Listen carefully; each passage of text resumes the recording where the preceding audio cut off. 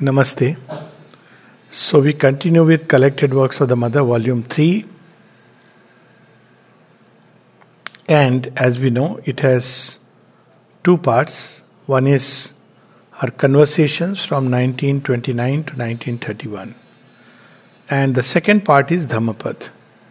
So the interesting part is that while the conversations are 29 to 31 are the first set of conversations which she has taken with a group of disciples. And last time I mentioned Miss Dorothy Hodgson, but I later on confirmed it's not about her.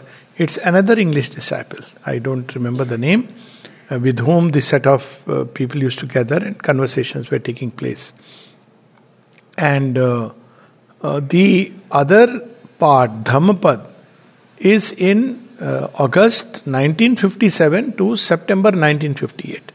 So they are almost last of the classes, because before that we have host of classes from 51 onwards, 50, 51, 53, 54, 55, 56, 57, 58 is one volume, and then we have this volume 9 in which we see the last class, Wednesday class, last class taken in the playground is in November 1958.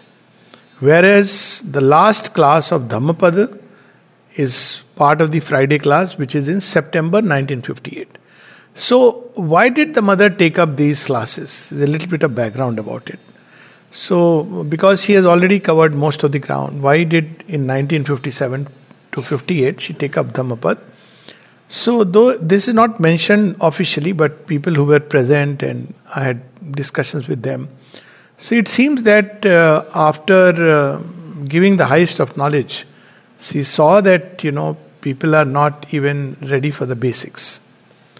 So Dhammapada was like a basic course where people get at least trained how to control the mind, how to control the speech, how to control behavior, how to control a conduct, how not to have a certain kind of thoughts towards other.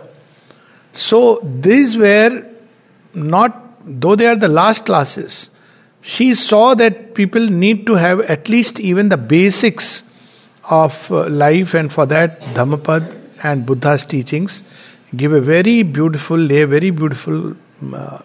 foundation stone for self-mastery and self-conquest.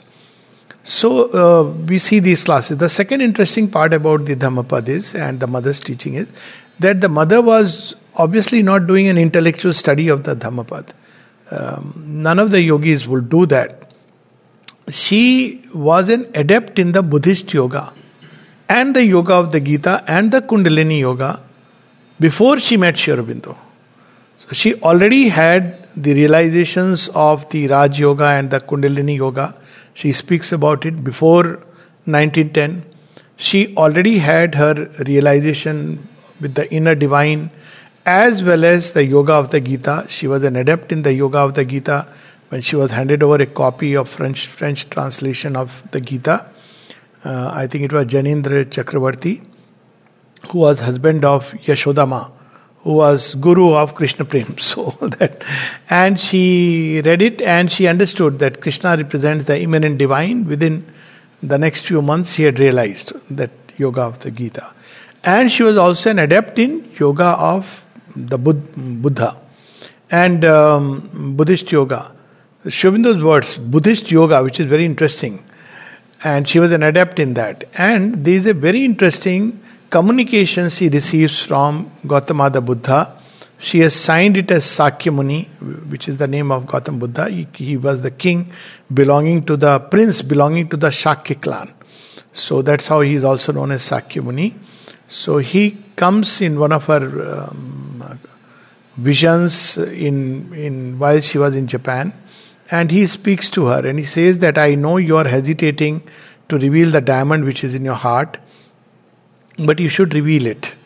And then he says that, see, even I hesitated, but I know that nobody understands, but when has man understood the divine? And he makes something very interesting observation. He says, I have come to you out of deep love, just as you loved me once. which of course is refers to in this very life when she has not mentioned all this, but it's evident because she was an adept in the Buddhist yoga. Only a couple of places the mother speaks about her practice of Buddhism. One is when she speaks about her friendship with Alexandra David Neal, who was a Buddhist, and much later she came to ashram in the 60s. Also she has met Sri Aurobindo so earlier also. And there is a very interesting conversation. The mother would see the Buddha around her, and she would tell her that the Buddha loves you, and she would not accept it because according to her, Buddha is in nirvana. So not realizing that now a lot of people say that Buddha's turning away from the threshold of nirvana is just a fable, which has been created by the Mahayana or some other schools of Buddhism.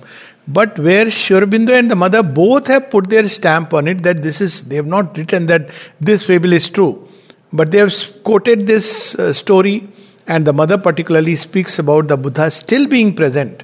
So I take it that, the word of the yogi is in Apta Vakya Praman. And someone like the mother and Sri Aurobindo, and she said, but she could never accept it, that he would be there and, he would have love, because nirvana means complete stillness and silence. So all these conceptions have been there. There are very interesting experience of the mother with Buddha. One of them is about the blue face and serene face which comes to her.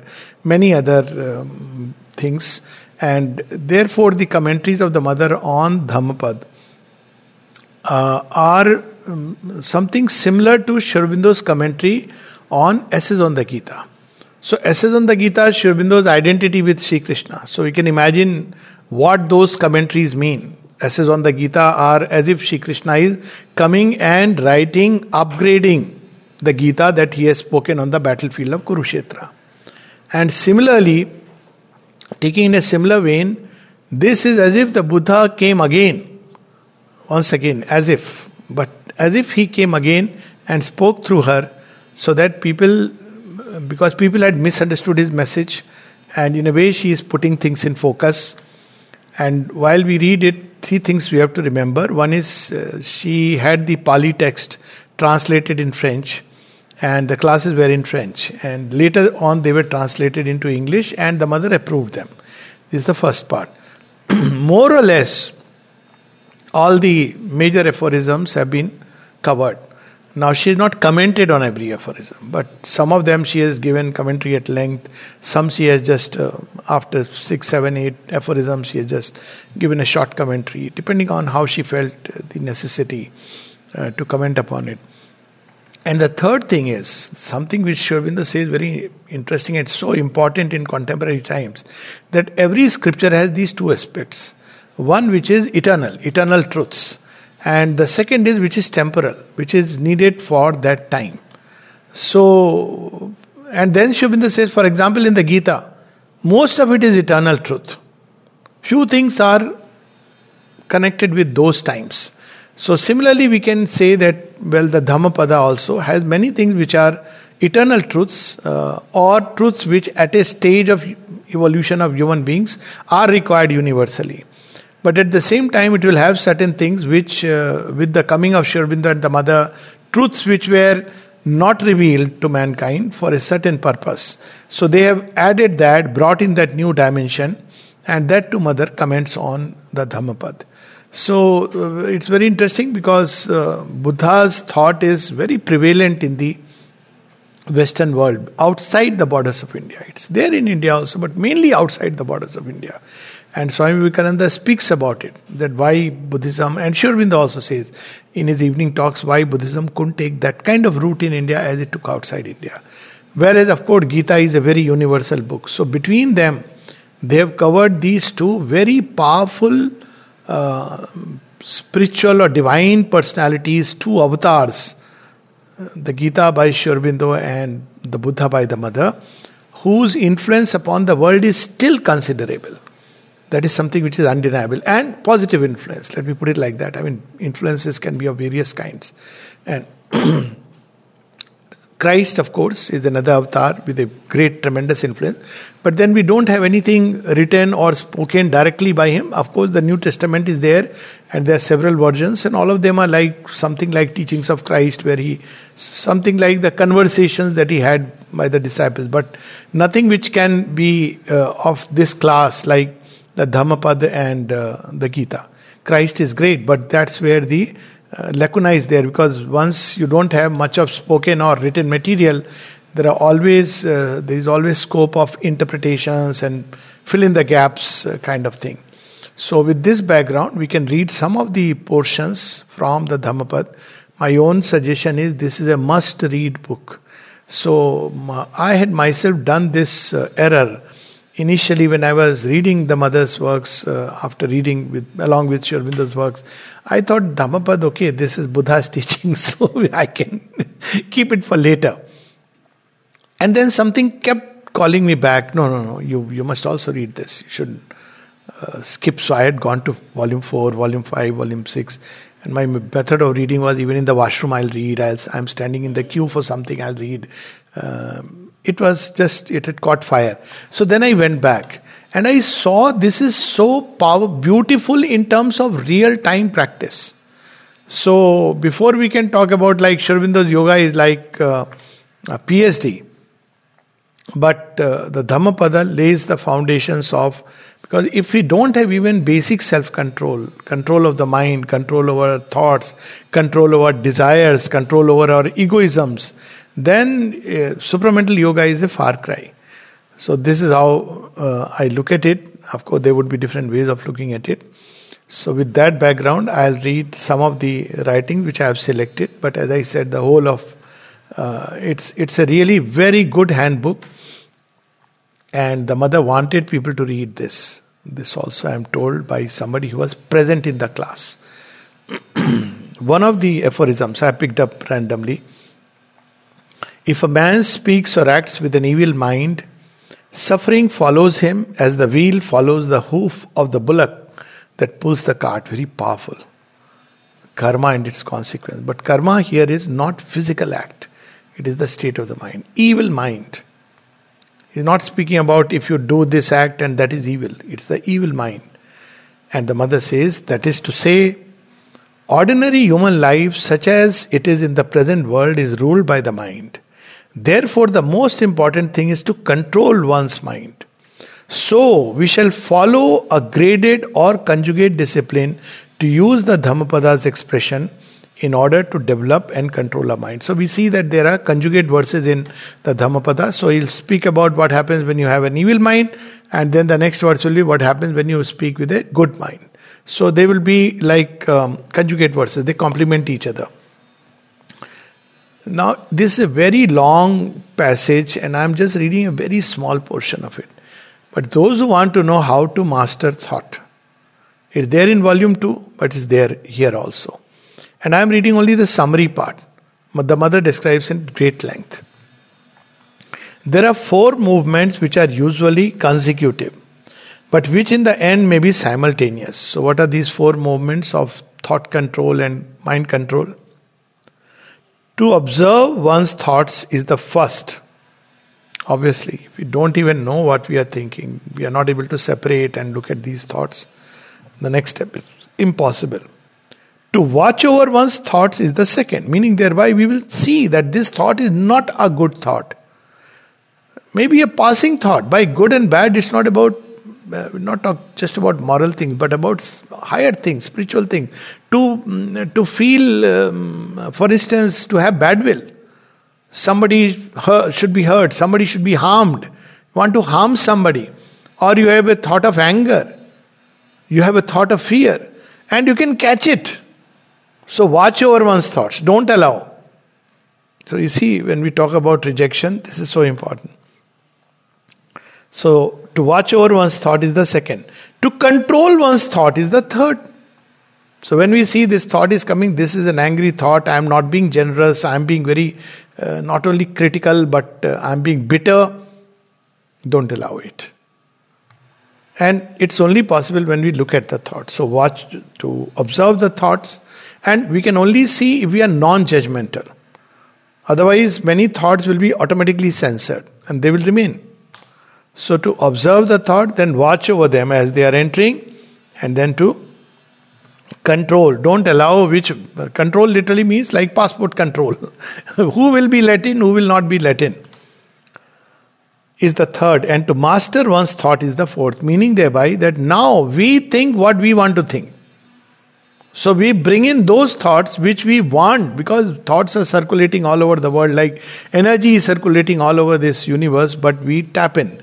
And the human body has developed systems, physical systems like a machine, to tap into sources of vital energy.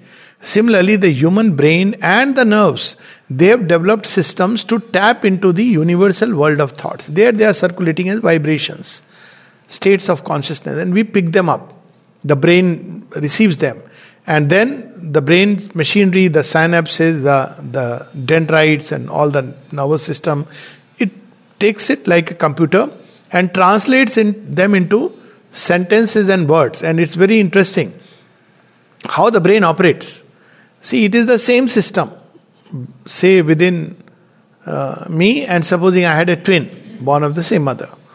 Now this twin may have grown on a different language, like bachpan se alag ho gaye, mele mein bichhad gaye, they are separated.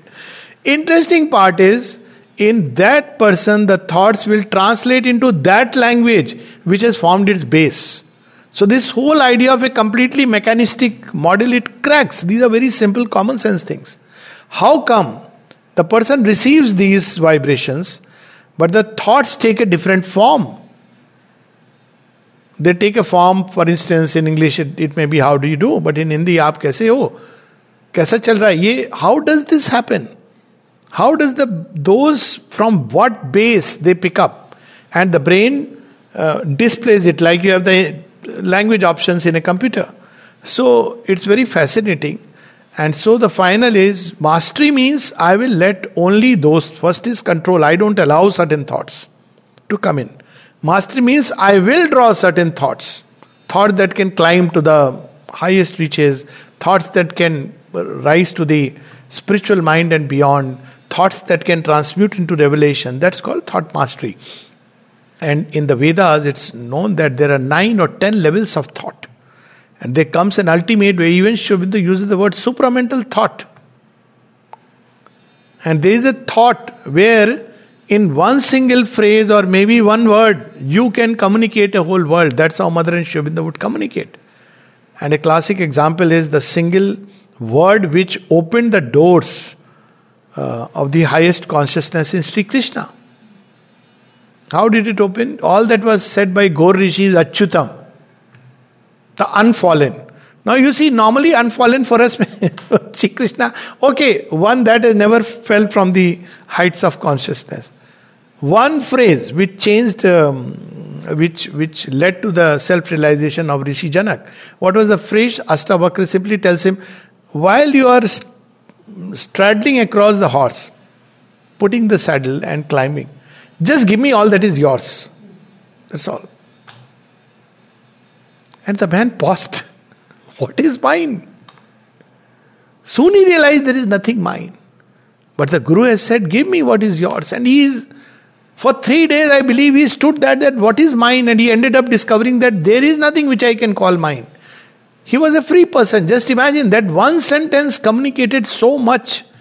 So these thoughts can climb. Tattvamasi, Aham Brahmasmi. These are the thoughts which come from those domains where one single thought has the power to transform human life. So this is called thought mastery.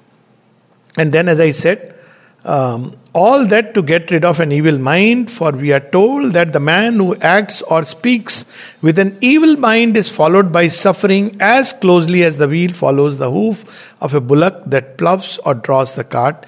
This is our first meditation. It's very interesting. These were many of the places we'll see that this is the kind of meditation, and in volume 2 also Mother says, one of the ways of meditation which nowadays we hardly hear. We hear concentration, which is akin to meditation, all kinds of things. Meditation is a mental process. You pick up a thought. The highest meditation, for instance, is on this idea that God is in all is in God, and all is God. So this meditation that, I must master the thoughts. And then you'll discover ways and means. One will start observing the thoughts. So these were meditations. These are meditations on which we can meditate and progress on the path. Second one is very fascinating. Everything is fascinating, but how the mother adds value. And as I said, there are things which were very wonderful during Buddha's time. They are still wonderful. But something is missing. And how she answers. Another aphorism is, for in truth, in this world, hatred is not appeased by hatred. Hatred is appeased by love alone. This is the eternal law. May look like Gandhiji's thought. Not at all. He never spoke of hatred being appeased by love. He spoke about you should not react, you should be non-violent. But that apart, even when we say that, well, you love those who hate you. Wonderful. But there is still a but. And she will bring out very beautifully the power of the thought, and she'll add something to it. And the mother says, this is one of the most celebrated verses of the Dhammapada, one of the most often cited. I would have liked to be able to say one of the most obeyed in the world. I have seen Buddhists claiming to be Buddha's followers who speak big about Buddha, but still hate, jealousies, all these things come in. So if you are really a follower, this is the one you should obey. So that's what sincerity is about. So obeyed in the world. Unfortunately, that would not be true. Would be sincerity. When you speak about, if you are a follower of Buddha, you should follow what Buddha has said. For people speak much of this teaching but do not follow it. This applies to almost every great luminous ones. Yet, there is one aspect of the problem which is less spoken of. You see, there she is now elaborating beautifully. But which seems perhaps most urgent still if you want things to change in the world. Something to which people give very little thought. I am going to surprise you. So what is it that she is going to say? It is this: if love must be returned for hatred, in order that the world may change, would it not be even more natural that love should be returned for love? So spontaneous, true, natural, and yet when you look at the world, in what context he is saying especially?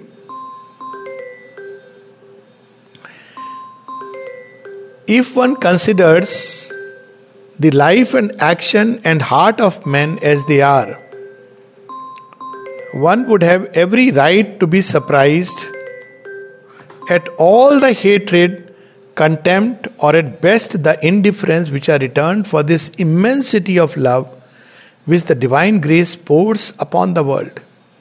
For this immensity of love which acts upon the world at every second to lead it toward the divine delight, and which finds so poor a response in the human heart.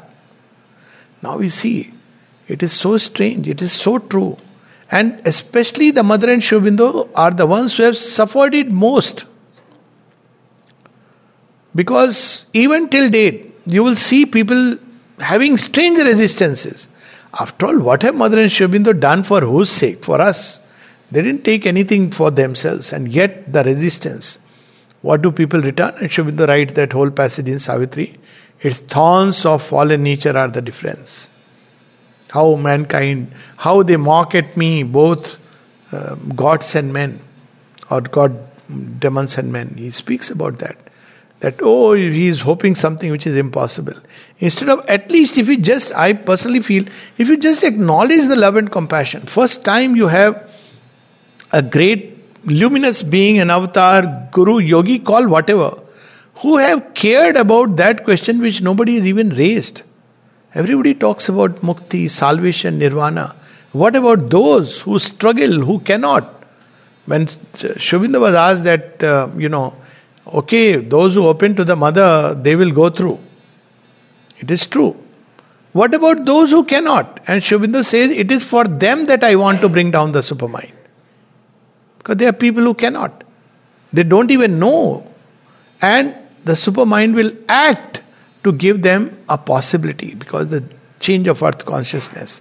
So for the first time we have them think about the problem of earth, problem of mankind and not just men. And yet, look, the amount of doubt, hostility, the amount of resistance that the human heart has toward them. And then she says something even more interesting. But people have compassion only for the wicked, the deficient, the misshapen, for the unsuccessful ones and the failures. And then she says something we must remember. Truly, it is an encouragement to wickedness and failure. Very straight, very clear. Oh, you are so bad. No, I must love you. Please come. Have nice halwa puri. So what happens? What happens to the world? Because you are doing it, you are encouraging the wicked in their wickedness. Now this is side. Now why Buddha knew this. But in Buddha's time, things were different. There were people who were, full of those petty hates and desires. So this was perfectly true. Now it needs to be qualified. When you have Hitlers and you have the Taliban and you have ISIS, you need to qualify this. Because if you don't qualify, you will misapply the great teaching. So you see how the mother brings out this other aspect.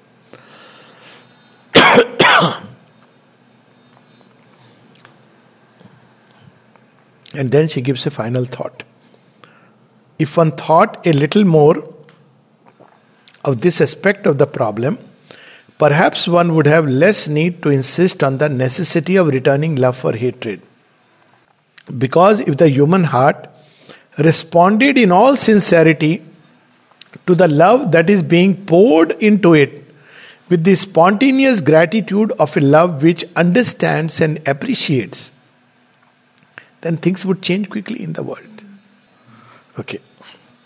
And then, so basically, as if our love is going to change people who are hating into paragon of virtues. What is more important is that she says, already there is love pouring into the heart of human beings. They are not responding to it. The divine is loving us from every side. If only human hearts could open to the divine love. So she's upgrading it. If one thought a little more of this aspect of the problem, perhaps one would have less need to insist on the necessity of returning love for hatred, because if the human heart responded in all sincerity to the love that is being poured into it with the spontaneous gratitude of a love which understands and appreciates, then things would change quickly in the world. So this is how it goes, and I'll just pick up some more. For instance, one of the sayings is,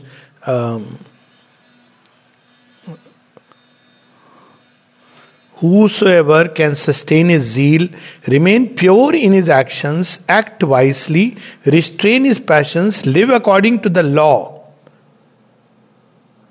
he shall see his renown increase. Now the mother explains, the promise of a good name does not seem to me quite worthy of the Buddhist teaching.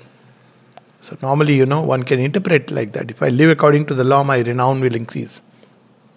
It probably meant something else.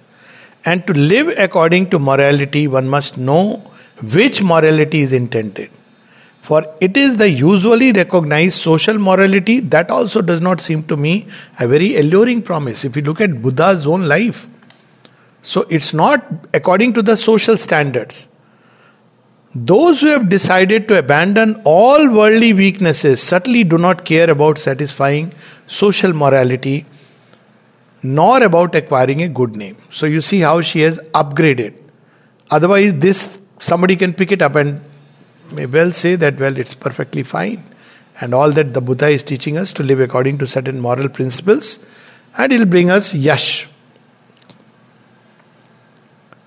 Then she adds, to sustain one's zeal is an excellent thing. To remain pure in one's action is also indispensable.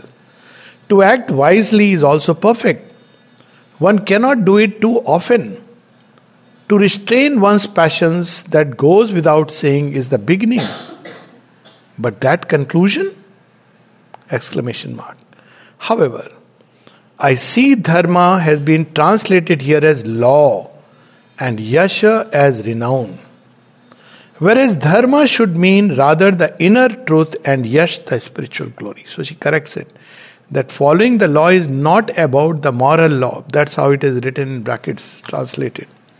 It's about following the spiritual law, the law of one's own being, swadharma, as the Gita puts it. And yasha is if you do that, then you have the spiritual glory. And see how close it comes to the Gita's teaching. Swadharmo nidhanam shreya paradharmo bhayavaha. Shreya. Gita uses the word shreya. It brings shreya if you follow swadharma. And if you follow another alien dharma of course is not about religion. No religions that time. But if you follow an alien way of life, imitate, copy somebody else, then it brings perdition. And this is what happened in a way to India. And I keep saying this, that see, there are certain things which are perfectly valid in the Western world. Because they are growing in a different way. They are on, let's say, step 2. So you need to just say that everything, freedom, liberal, freedom of speech, because you have to reach that true freedom much later. That may not be valid even about food. So there are many things which are fine in the Western context, the climate, the milieu. But if you apply it in Indian setting, you may grossly misapply. Leaving aside the economic aspect about all these stories. So this is how one has to see that there is something which comes naturally. Even the bacteria of the gut change when you come from one place to another. So, not to speak about the inner truth, which based on the type of humanity, it changes. That's why Arjuna must fight and Buddha must go to the forest. And both are right. Because each is following his own true law of being. Otherwise, both are doing immoral act. Arjun by killing his own people and Buddha by walking away from his duties and responsibilities. I mean, if you technically try to. So this is how she, then many things. And there is a very beautiful little simile.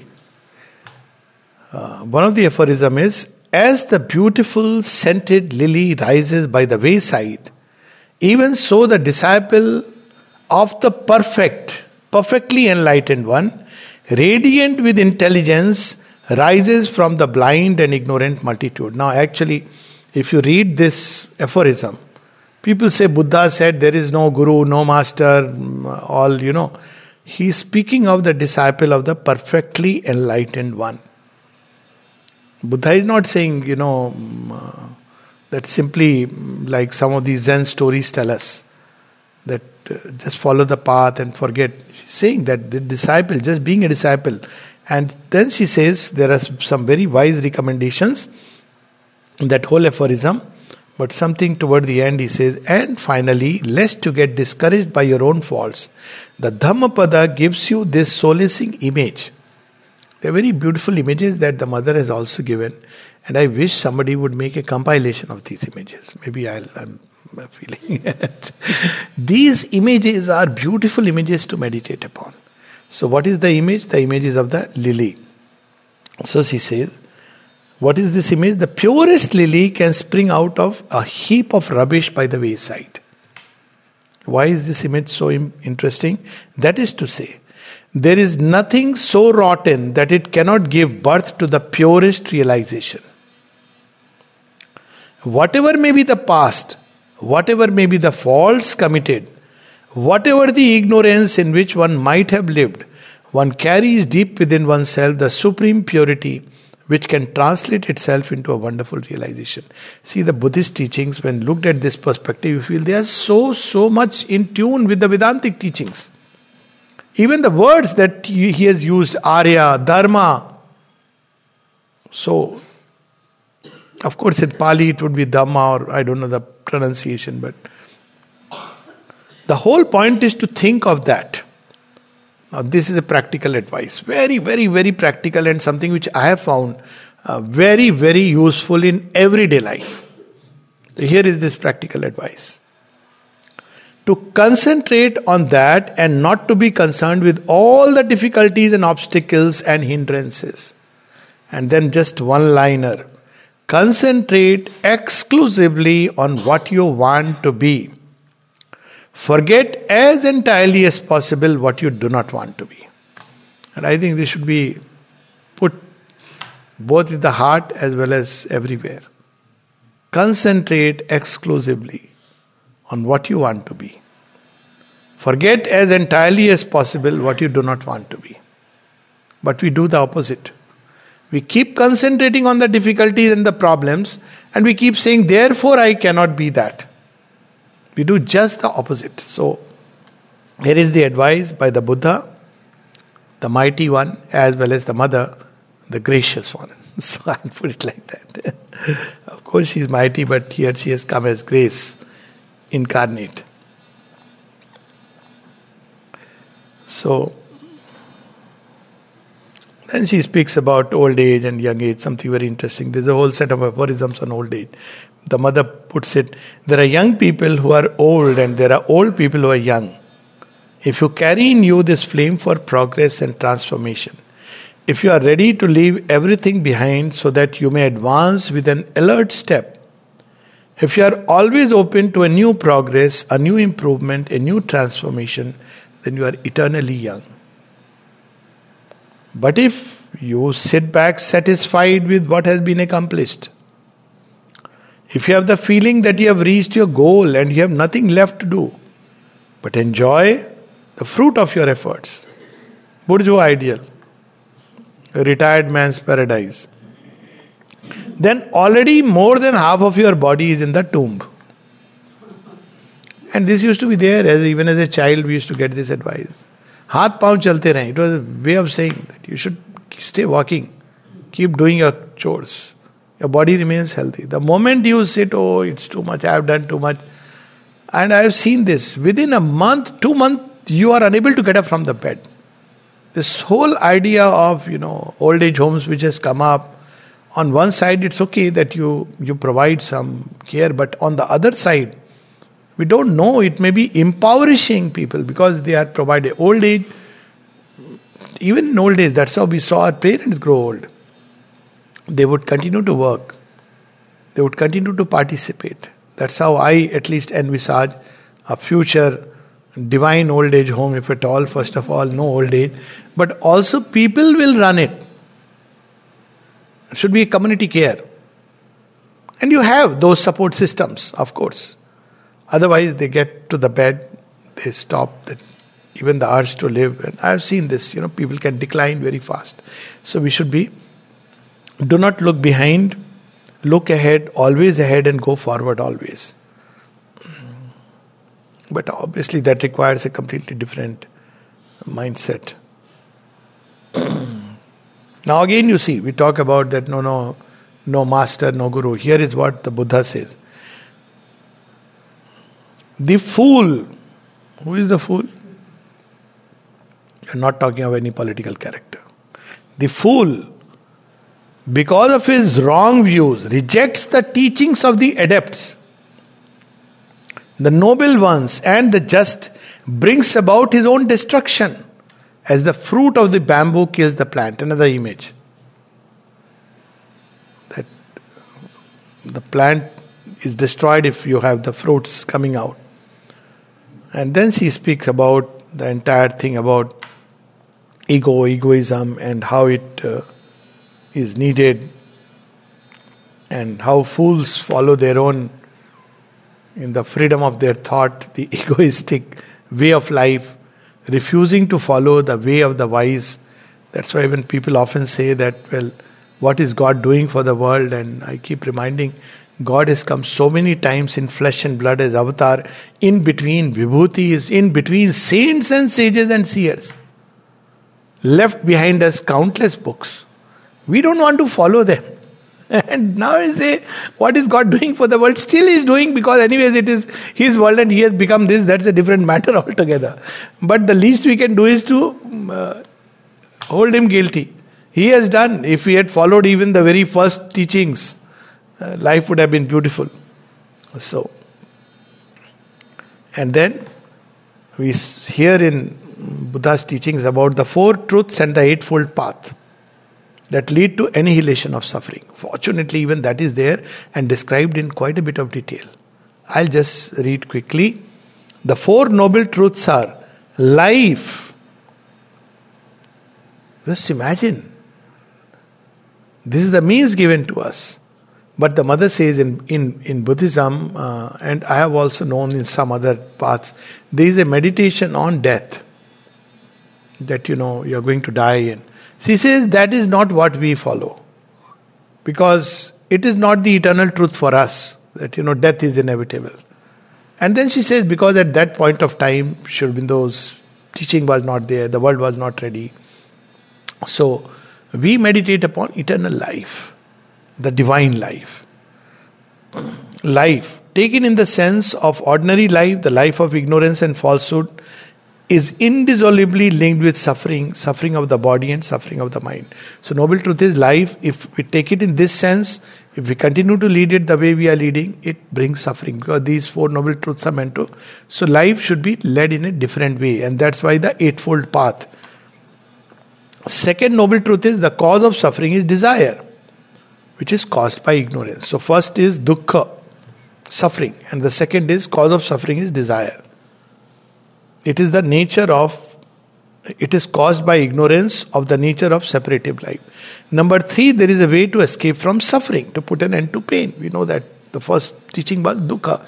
If you look at life, it is full of suffering. Second is cause of suffering is desire. Mother adds, it's because of ignorance. And third is, there must be a way. There is a way to come out of suffering and desire. And the fourth is nirvana, the liberation. This liberation is obtained by following the discipline of the eightfold path, which purifies the mind from the ignorance. The fourth truth is called the method of the eightfold path. So this is how she puts it. And what is the eightfold path? 8 stages. Correct seeing. To see things as they are. That is to say, a pure, accurate vision, the best vision. We know that how we distort things. Emotions distort, our own preconceived ideas, our own passions, excitement, our preferences, they all distort our seeing. So first is correct seeing. Second is correct intention or desire. That's how it is said. But the same word desire should not have been used. That's what she says, obviously. Because we have just been told that we should not have desire. It is rather correct aspiration. So she replaces that word with aspiration. To be freed from attachment and to have kind thoughts for everything that exists. To be constantly in a state of kindness. To wish the best for all, always. See again the Upanishad that, sarve bhavantu sukhina, sarve santu niramya. So what should be our correct intention? To fill this world with kind thoughts, goodwill, beautiful things, to aspire for truth and beauty and good and harmony in us, in all and in the world. Correct intention. Or aspiration. Number 3, correct speech. That hurts none. Never speak uselessly and scrupulously avoid all malevolent speech. The mother has gone on to, she has given a whole meditation on one of the Wednesdays only on the harm done by incontinence of speech, and she goes on to say it is like committing spiritual suicide if you speak not only unkindly but in slander and gossiping and with words which are obviously words full of ill will and malevolent thoughts, and she says it's like committing spiritual suicide. Correct way of living, not to cause harm or danger to any creature. And she says this is relatively easy to understand. But she says very clearly there also that some people put a handkerchief that I won't do harm to any creature. That's not what it means. They carry this idea to extreme. And she says that some put a handkerchief, for example, not to swallow germs, to who have the path in front of them swept so as not to step on an insect. She says, but if you understand the text correctly, it means that one should avoid all possibility of doing harm. One must not deliberately endanger any creature. That's what it means. You can include here all living creatures. And if you extend this care and this kindness to everything that lives in the universe, it will be very favorable for your inner growth. Correct effort. Number 6. Correct effort. Do not make useless efforts for useless things. So waste of energy. People do that. They want to go for a movie, so they are making all kinds of effort. They want to go for just an outing or a picnic or whatever it is.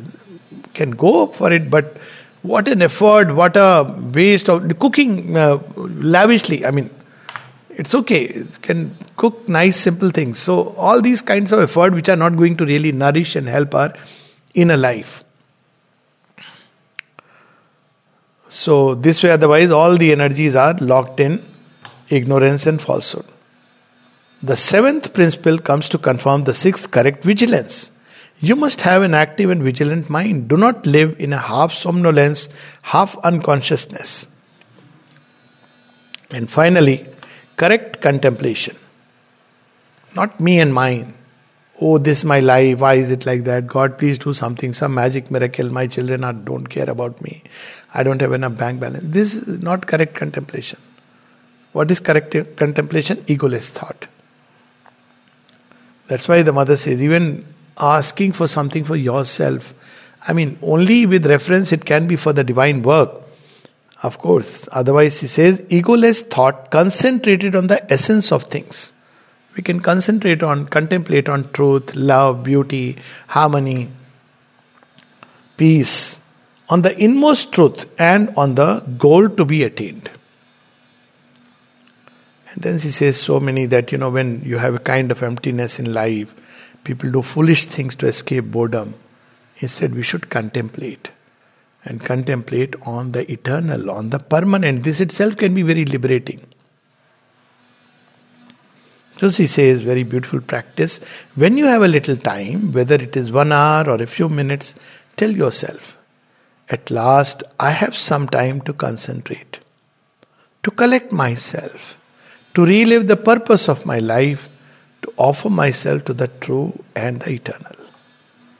If you took care to do this each time, you are not harassed by outer circumstances, you would find out that you are advancing very quickly on the path.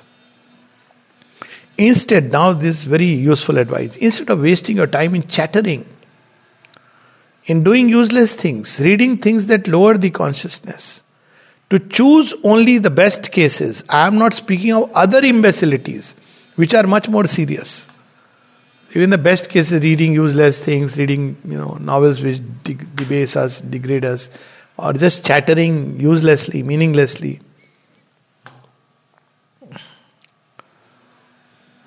So, and then she finally says, it is better to be moderate, balanced, patient, quiet, but never to lose an opportunity that is given to you, that is to say, to utilize for the true purpose the unoccupied moment before you. So instead of becoming restless, when you have nothing to do, we run about, meet friends, take a walk, to speak only of the best. Instead of that, sit down quietly before the sky, before the sea or under trees, whatever is available, possible. And then Mother adds, here you get all of them. The sky, the tree, the sea. And try to realize one of these things. To understand why you live. To learn how you must live. To ponder over what you want to do and what should be done. What is the best way of escaping from the ignorance and falsehood and pain in which you live. And so life becomes a meditation. Whenever there are always moments one gets. These are moments when windows open into the infinite. The mother says every day there are windows that open into the infinite. But we get back and get trapped into the finite world.